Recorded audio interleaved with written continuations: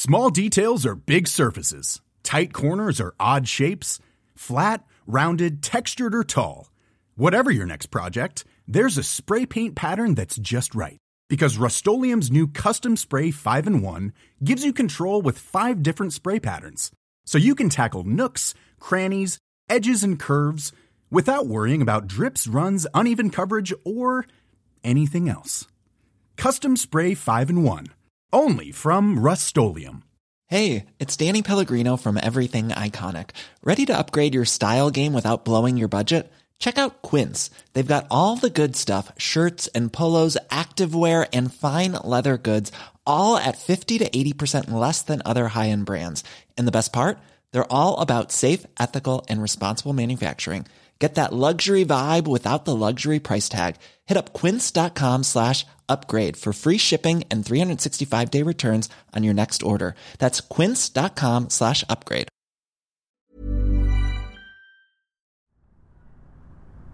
The view of the National Mall from the Lincoln Memorial is magnificent. The waters of the great reflecting pool ripple below in the breeze, stretching 2,000 feet towards the stolid granite and bronze memorial to those who fought in World War II. Onward past the Washington Monument, towering 555 feet into the sky. And then, at the furthest distance, the United States Capitol in all its architectural grandeur. Upon these expansive steps stood Dr. Martin Luther King Jr. as he delivered his I Have a Dream speech. Marian Anderson once famously sang here. And for just over a century, since the memorial's dedication in 1922, countless millions have climbed these steps, passing through the enormous stone columns to come face to face with the man himself, or rather, his 19-foot-tall likeness, Abraham Lincoln, seated in stony, contemplative silence. To the right, engraved into the smooth wall surface of the North Chamber, are the legendary words of Lincoln's second inaugural speech. But look left to the South Chamber, and you'll see the 271 words of the Gettysburg Address carved into white marble, forever immortalized, and ingrained into the perpetual memory of a nation.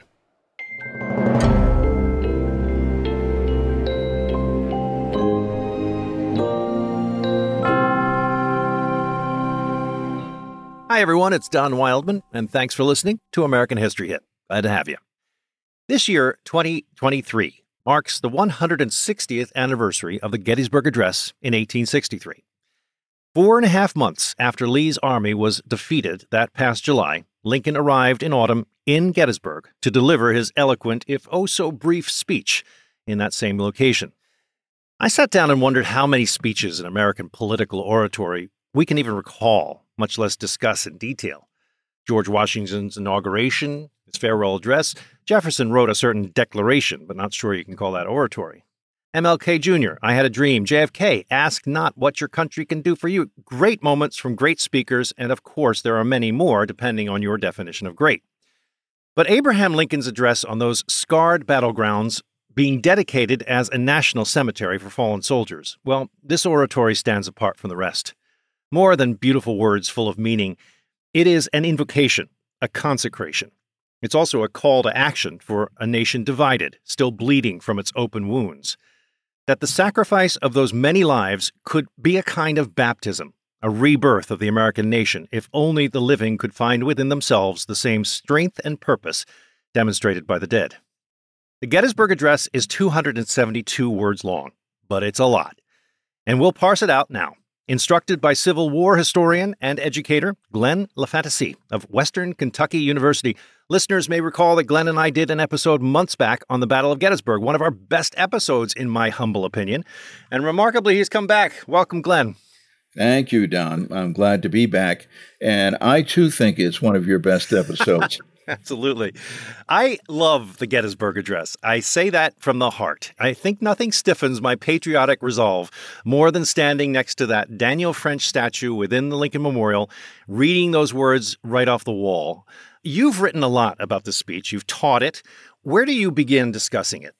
Well, I start usually with the background to the speech and how Lincoln was invited to attend these ceremonies to dedicate a soldier's national cemetery, what would turn out to be the first national cemetery in the nation's history.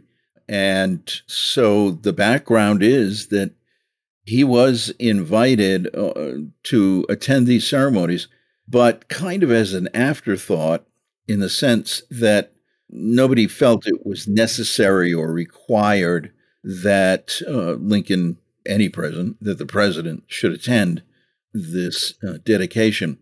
But he wanted to be there, right? He wanted to be there. And luckily for him, he received an invitation to deliver a few appropriate remarks in dedicating the cemetery. Yeah. Now, he conceived that this should be something more than a mere dedication. In other words, he didn't intend to go to Gettysburg, the Civil War's bloody battlefield, and simply say, I dedicate this cemetery in the name of the United States of America. I mean, that's what he could have done. But instead, he wrote a speech that had several different purposes behind it. And among those purposes, the one that resonates probably around the world is the fact that he was defending the idea of democracy and pleading not only to the audience there, but to the nation, and he could not know that it would become also people around the world, that democracy was worth it, that democracy had to be defended. You couldn't take it for granted. And that's one reason why he said the dead had not died in vain, because he wanted to emphasize that their sacrifice, the sacrifice of the Union soldiers at Gettysburg, meant something more. And that more was the defense of democracy. I think it's the brevity of the speech, which is so remarkable in that both it's a less is more, the greatest statement on less is more, but it's also that every one of those phrases is so intentional and plays a part in the machine of his message. It's remarkable how you can source all of the phrases back to other sources that may or may not have been consulted. This man at this point in his life may have had so much in his brilliant brain that he was able to access this stuff, scribbling down on an envelope. Who knows? That's what has been written about so much, is the essential deliberate nature of the speech. It works remarkably well. Yes, indeed. And it's very deliberate, as a matter of fact. He chose his words wisely. But I think you're right. I think the phrases that he borrowed from Scripture, which are littered throughout this very short speech, among the 272 words, those phrases from Scripture, his ability in phraseology, one notices a series of triplets of the people, by the people, for the people, being the most famous. And I think he was very consciously trying to assume a literary style that his spoken words never quite achieved, he being a very humble backwoods guy from Illinois. But these words in this speech achieved eloquence and, as we said earlier, resonance that continues today. Let's discuss those words a little bit later. I want to literally call this thing up and talk through it and read through it. But first, I just want to review the historic context of this. I mean, Gettysburg, for anyone who doesn't remember, is an enormously pivotal battle, of course, but also incredibly bloody. 51,000 casualties in these 3 days of battle that happened there. This is, again, 4.5 months later. They are in the act of reinterring the dead, who were kind of buried as where they were at the end of the battle there, to sort of create a national cemetery, as you say, the first one of its kind. And all of this is a very good moment for a lot of leaders, but certainly the president, to take stock of where they are at this moment. How much, this is my main question, how much was Lincoln aware 4.5 months later that the war had turned, that they were on the upswing at this point? He was aware. How much he was aware, I don't know. But the signs and the signals were all there for someone as smart as Lincoln. And this victory on Northern soil, which proved to be an incredible morale booster for the North, because it's coupled with the victory of Ulysses S. Grant at Vicksburg, which happened on July 4th, 1863. So Gettysburg and Vicksburg coming together was very important for the Northern public and for support of the war. I ask because the themes of the speech are so reflective. They're being delivered in such a way that he's talking as much to the nation looking forward as he is in consecrating the dead where they are. That's kind of the magic of the speech, right? Absolutely. You know, and in the speech, he says, we cannot consecrate this ground. Well, he did. Yeah. That's what the speech became. And he achieved a positive out of a negative statement, which is really interesting. And perhaps he knew what he was doing. I'm not sure about that. But nevertheless, those words are deliberate, extremely important. And he put a great deal of effort into this speech. It used to be that historians said, well, no, he wrote it on the back of an envelope. Well, that's simply not true. That's been debunked for quite a long time now by historians.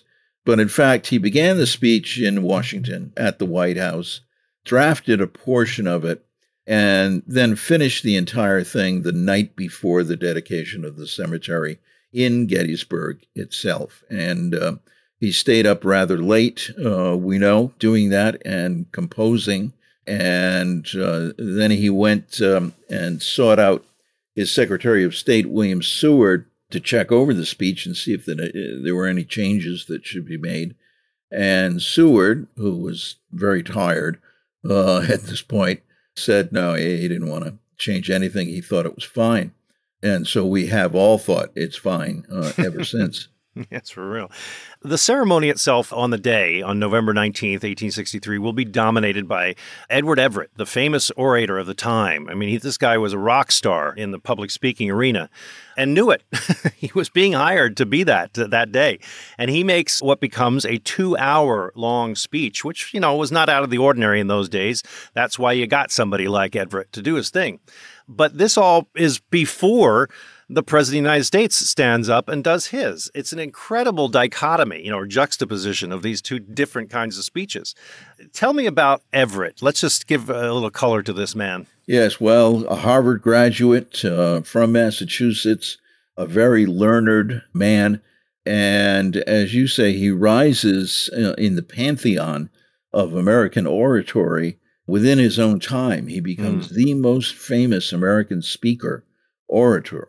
And he did indeed well know it, had an ego that often demonstrated that. And he was a phenomenal speaker. He spoke for 2 hours at Gettysburg. Modern folks, of course, if we were to listen to a politician or any orator for 2 hours, we would certainly lose interest. But Everett had them, for the most part, in the palm of his hand. Except toward the end, people started dwindling away. His audience started dwindling away.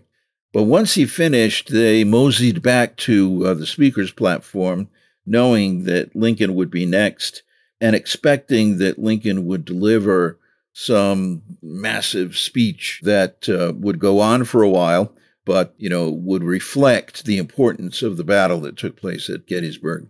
Everett's speech was entirely focused on the strategy and tactics of the battle. He had toured the battlefield. He was his guide pointed him to the significant places, Little Round Top, Peach Orchard, and so forth. And so then he narrated for his audience the aspects of the battle. Fascinating. I've always wondered about that. I mean, and that's 13,000 words he speaks. And most of that is about kind of retelling the Battle of Gettysburg, huh? Yeah. And it's so interesting. As you said it earlier, the juxtaposition between Everett's lengthy speech and Lincoln's very brief speech is apparent, and was apparent at the time to everyone. And there was a lot of negative reaction to it, as a matter of fact. There was. especially for the audience, which may have consisted of as many as 15,000 people. Now, Lincoln was good at projecting his voice. He had a high tenor voice, and we're told from sources that his voice could carry a remarkable distance. So many of those 15,000 did indeed hear him, and we have eyewitness accounts galore, actually, about the speech and what the people heard. You're right that there was negative reaction that came from the press, particularly, but in those days, newspapers, as today in some cases, were closely aligned with political parties. So the Democratic newspapers didn't like his speech. The Republican newspapers loved his speech. And it's the same old story of partisan division. But there are legends that Lincoln thought the speech didn't work at all. But the source of that is questionable. It comes from Ward Hill Layman, who was he was a U.S. Marshal in Washington, D.C., and he was Lincoln's bodyguard. And it was Layman who said that Lincoln thought it didn't work. And that's a doubtful source. There's that famous image, the photograph that we actually see Lincoln sitting in the midst of. You can't really tell because of the angle of the picture how the real layout is, but it has the appearance of everybody in this audience on top of each other and on top of the speakers, who are barely visible above the heads of the crowd. Have you ever seen any other record of how that setup was arranged? Yeah, there's been a breakdown of what we're actually looking at when we can see Lincoln sitting down. Yeah. In fact, he's finished his speech and he's in the process of sitting down. The cameraman caught completely by surprise, but clicks the shutter and does get the picture. Yeah, historians have broken out who's on the platform. They've identified so many of the people by microscopic enhancement of this photograph. The enhancement actually was first done in the 1950s, and a woman at the National Archives actually identified Lincoln in the picture. But after that, in the time till now, there has been more and more scholarship and more attention paid to that picture. Another photograph of the procession that led from the center of town to Cemetery Hill, where the Soldier Cemetery was located. There's a new procession photograph in which several people have seen a guy in a top hat, and they do believe that that's Lincoln. So depending upon one's point of view and interpretation, there might be a second picture of Lincoln at Gettysburg. I'll be back with more American history after this short break. If you're looking for plump lips that last, you need to know about Juvederm lip fillers. With Juvederm Volbella XC and Juvederm Ultra XC, your lip look, whether it's subtle or bold, can last up to 1 full year with optimal treatment and no additional maintenance. Find a licensed specialist and see if it's right for you at Juvederm.com today. That's JUVEDERM.com.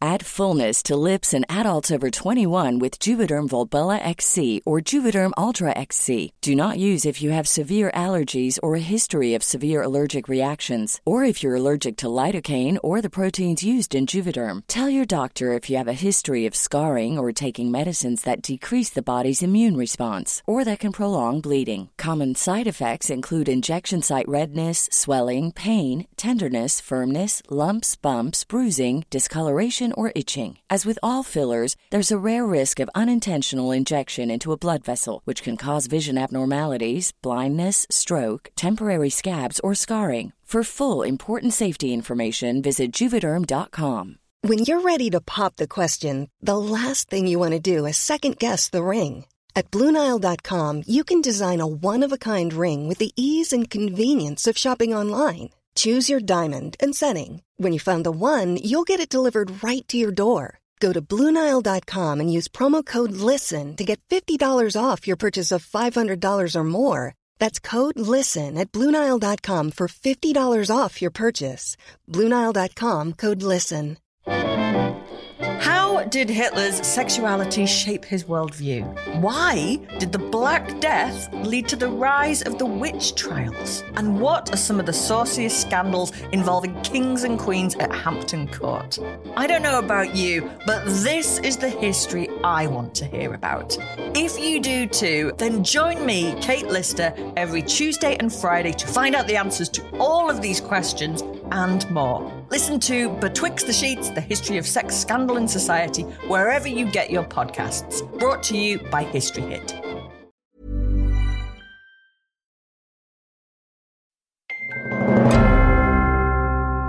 The record of the speech itself is of interest. There are copies made of this, literally, the Bliss copy. You know, there's a whole list of them, but about 5 of them.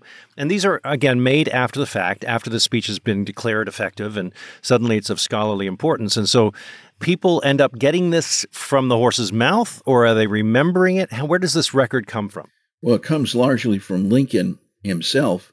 And by the way, Edward Everett was completely impressed by the speech, and he wrote Lincoln a note that said, and I'm paraphrasing here, "Your eloquence exceeds my own at that dedication, and you said in a few words what I could not say and didn't say in 13,000 words." Right, 2 hours, yeah. Yeah, Lincoln was overjoyed by that note. I mean, that made his day, as it would for anybody. But he knows how to. I mean, at this point, he has long been a skilled orator, of course, but now he's on, in the pantheon of the greats, and he knows how impressive these words can really, or how effective these words can really be, and that words really matter, and they can actually instill action in this.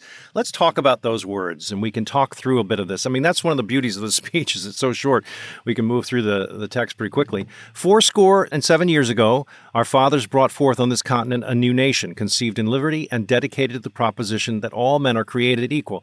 Right off the bat, you're talking about a perspective on history here. He's placing this tragic event, this difficult military victory, in the context of the whole nation's history, right? Yeah, oh, absolutely.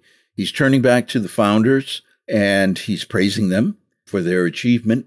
Lincoln was exceptionally fond of the founding fathers, and they come up often in his speeches and in his letters.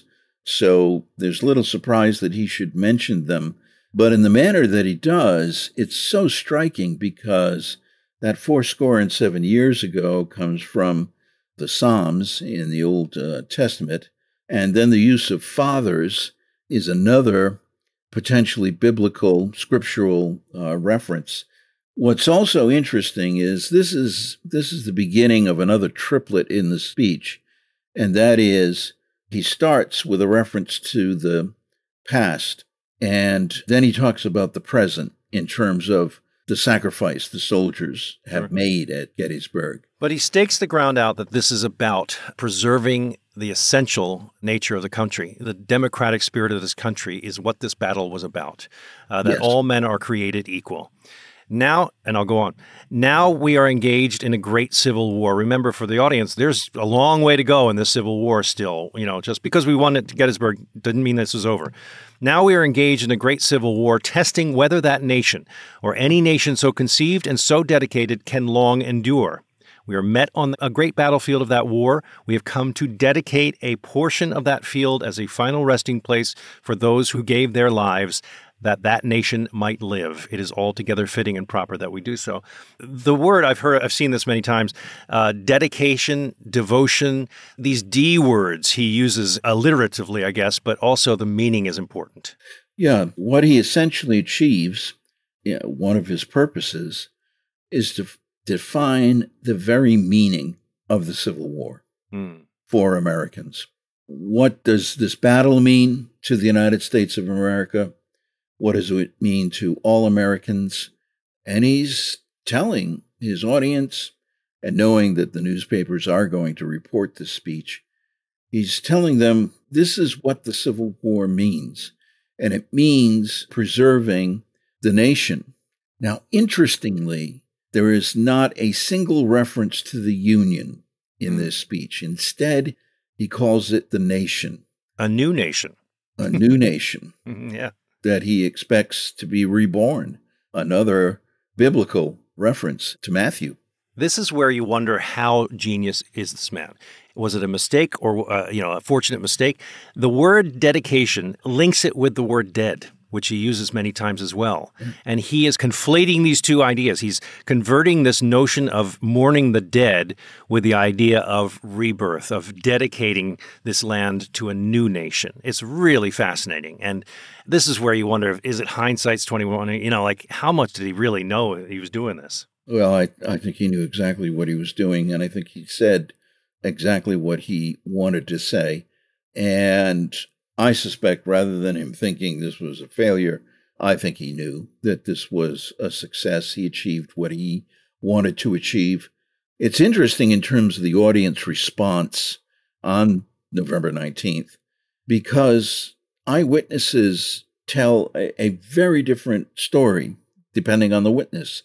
And that is, the AP reporter, the Associated Press reporter there at the time, took down the speech verbatim. But within his verbatim account, there's square bracketed words like applause throughout the speech. Later, that reporter admitted that he simply added those later because he felt that it would be effective to the reader to know that there was applause, when there probably was no applause at all and no visible reaction by the crowd. Yeah. Lincoln sat down quickly after finishing it. A lot of people didn't know it was over that were standing in the crowd. And so the eyewitness accounts vary. Some say there was applause. Some say there were cheers. Some people say that there was no sound at all. Some say, well, there was applause at the end.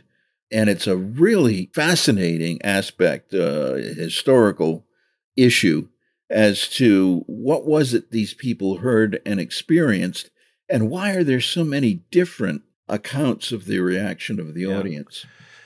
Glenn, let me go through the last bit. This is a little longer than the first two, which I guess was also part of the plan here. But I want to underscore the fact that there's so many related words sound-wise. Just as somebody who does this for a living, I'm in awe of Abraham Lincoln, how he uses sound and syllables to actually stitch together a meaning, a broader meaning. So here we go. But in a larger sense, we cannot dedicate, and that's the operative word, dedicate. We cannot consecrate. We cannot hallow this ground. The brave men, living and dead, who struggled here have consecrated it, far above our poor power to add or detract. The world will little note nor long remember what we say here, but it can never forget what they did here. It is for us, the living, rather, to be dedicated here to the unfinished work, which they who fought here have thus far so nobly advanced. He is really working hard at explaining something to this audience, that they have done something that we cannot do. We are not equal to what they have done, but we can try. Exactly. And it's a call, well, it's the beginning of a call in the speech for people to dedicate themselves to the preservation of the nation and to make sure that the people of the North and the people of the South, right, that they're aware that this is America's greatest trial, and it's going to take sacrifice. Not only these dead that were laid out in front of him as he made this speech, and in fact, some of the graves had not been finished as yet, but it wasn't only just the dead. He's coming close to saying it's the living who must sacrifice. It's the living who must dedicate and consecrate. In these last several sentences, the most famous part of the speech, that these dead shall not have died in vain, is contained. And let's read up to that and end this. It is rather for us to be here dedicated to the great task remaining before us, that from these honored dead we take increased devotion to that cause which they gave the last full measure of devotion, that we here highly resolve that these dead shall not have died in vain, that this nation under God shall have a new birth of freedom, and that government of the people, by the people, for the people, shall not perish from the earth. I'm having chills as I read it. It's amazing how present this speech is. It's incredible how he has cut to the quick of what it means to be American. Yeah, and I think in our modern era, this speech, and perhaps others, is taken for granted, but you've had the right emotional response to this. It's the response he wanted you to have, and you've just described it. And when I first learned about the Gettysburg Address as a kid in elementary school, I had the same reaction to it. I thought, man, this is different. This is important. These are really stirring words, emotional words, even. And of course, like other American children, at least of my generation, I had to memorize the address, recite it in front of class, word for word. And this was taking place in Lincoln, Rhode Island, in my 5th grade class. There you go. This picture was above the blackboard. I had George Washington, but yeah, whichever one. Pick your founding father. For me, I have always said that the Civil War was the beginning of the nation I grew up in. That's stretching the truth, but I mean, for me, the values that are expressed in this speech are what creates the modern version of this country. So it was very much a rebirth, in my opinion.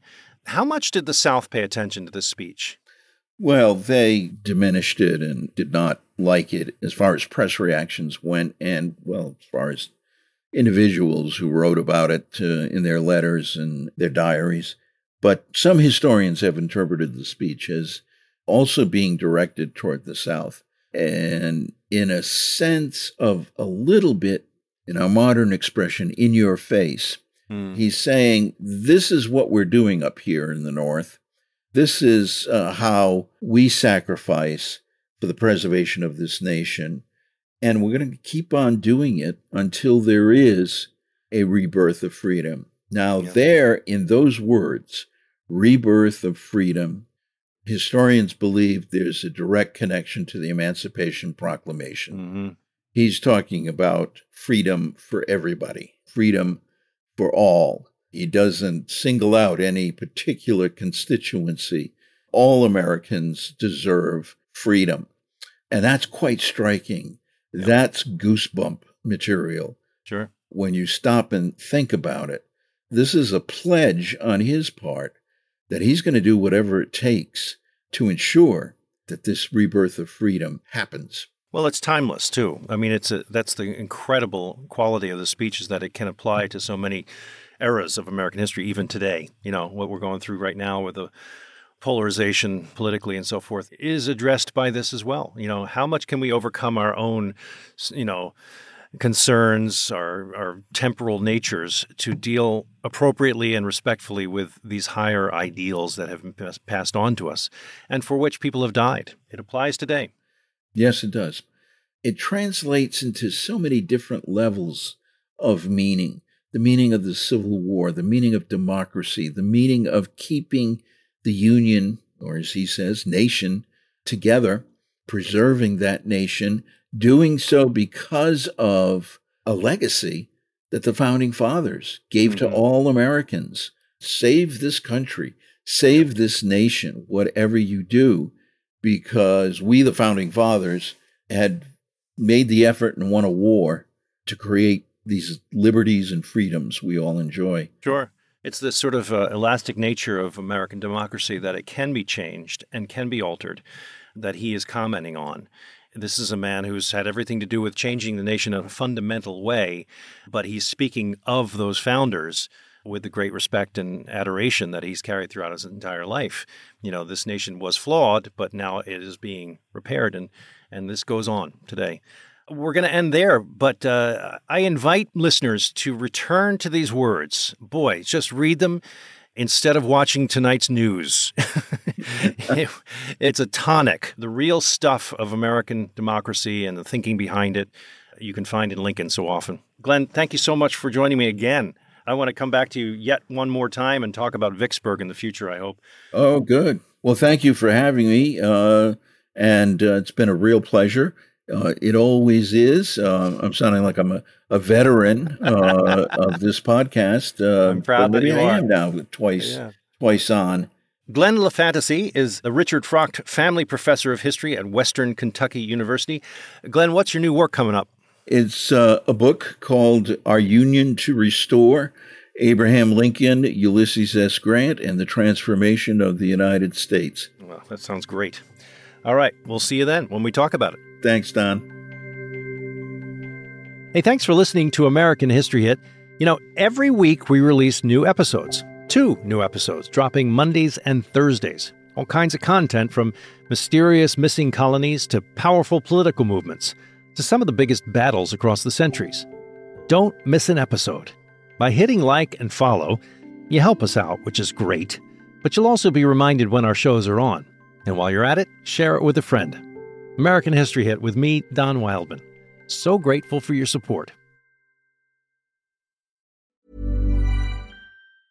Small details are big surfaces. Tight corners are odd shapes. Flat, rounded, textured, or tall. Whatever your next project, there's a spray paint pattern that's just right. Because Rust-Oleum's new Custom Spray 5-in-1 gives you control with 5 different spray patterns. So you can tackle nooks, crannies, edges, and curves without worrying about drips, runs, uneven coverage, or anything else. Custom Spray 5-in-1. Only from Rust-Oleum. This Mother's Day, treat Mom to healthy, glowing skin with Osea's limited edition skincare sets. Osea has been making clean, seaweed-infused products for nearly 30 years. Their advanced eye care duo brightens and firms skin around your eyes, while the Golden Glow Body Trio nourishes and smooths skin all over. Go to OSEAMalibu.com and use code MOM for 10% off your first order site-wide. Thank you for listening to this episode of American History Hit. Please follow the show wherever you get your podcasts. It really helps us, and you'll be doing us a big favor. Don't forget, you can also listen to all these podcasts ad-free and watch hundreds of documentaries when you subscribe at historyhit.com/subscribe. As a special gift, you'll also get your first 3 months for just $1 a month when you use code American History at checkout.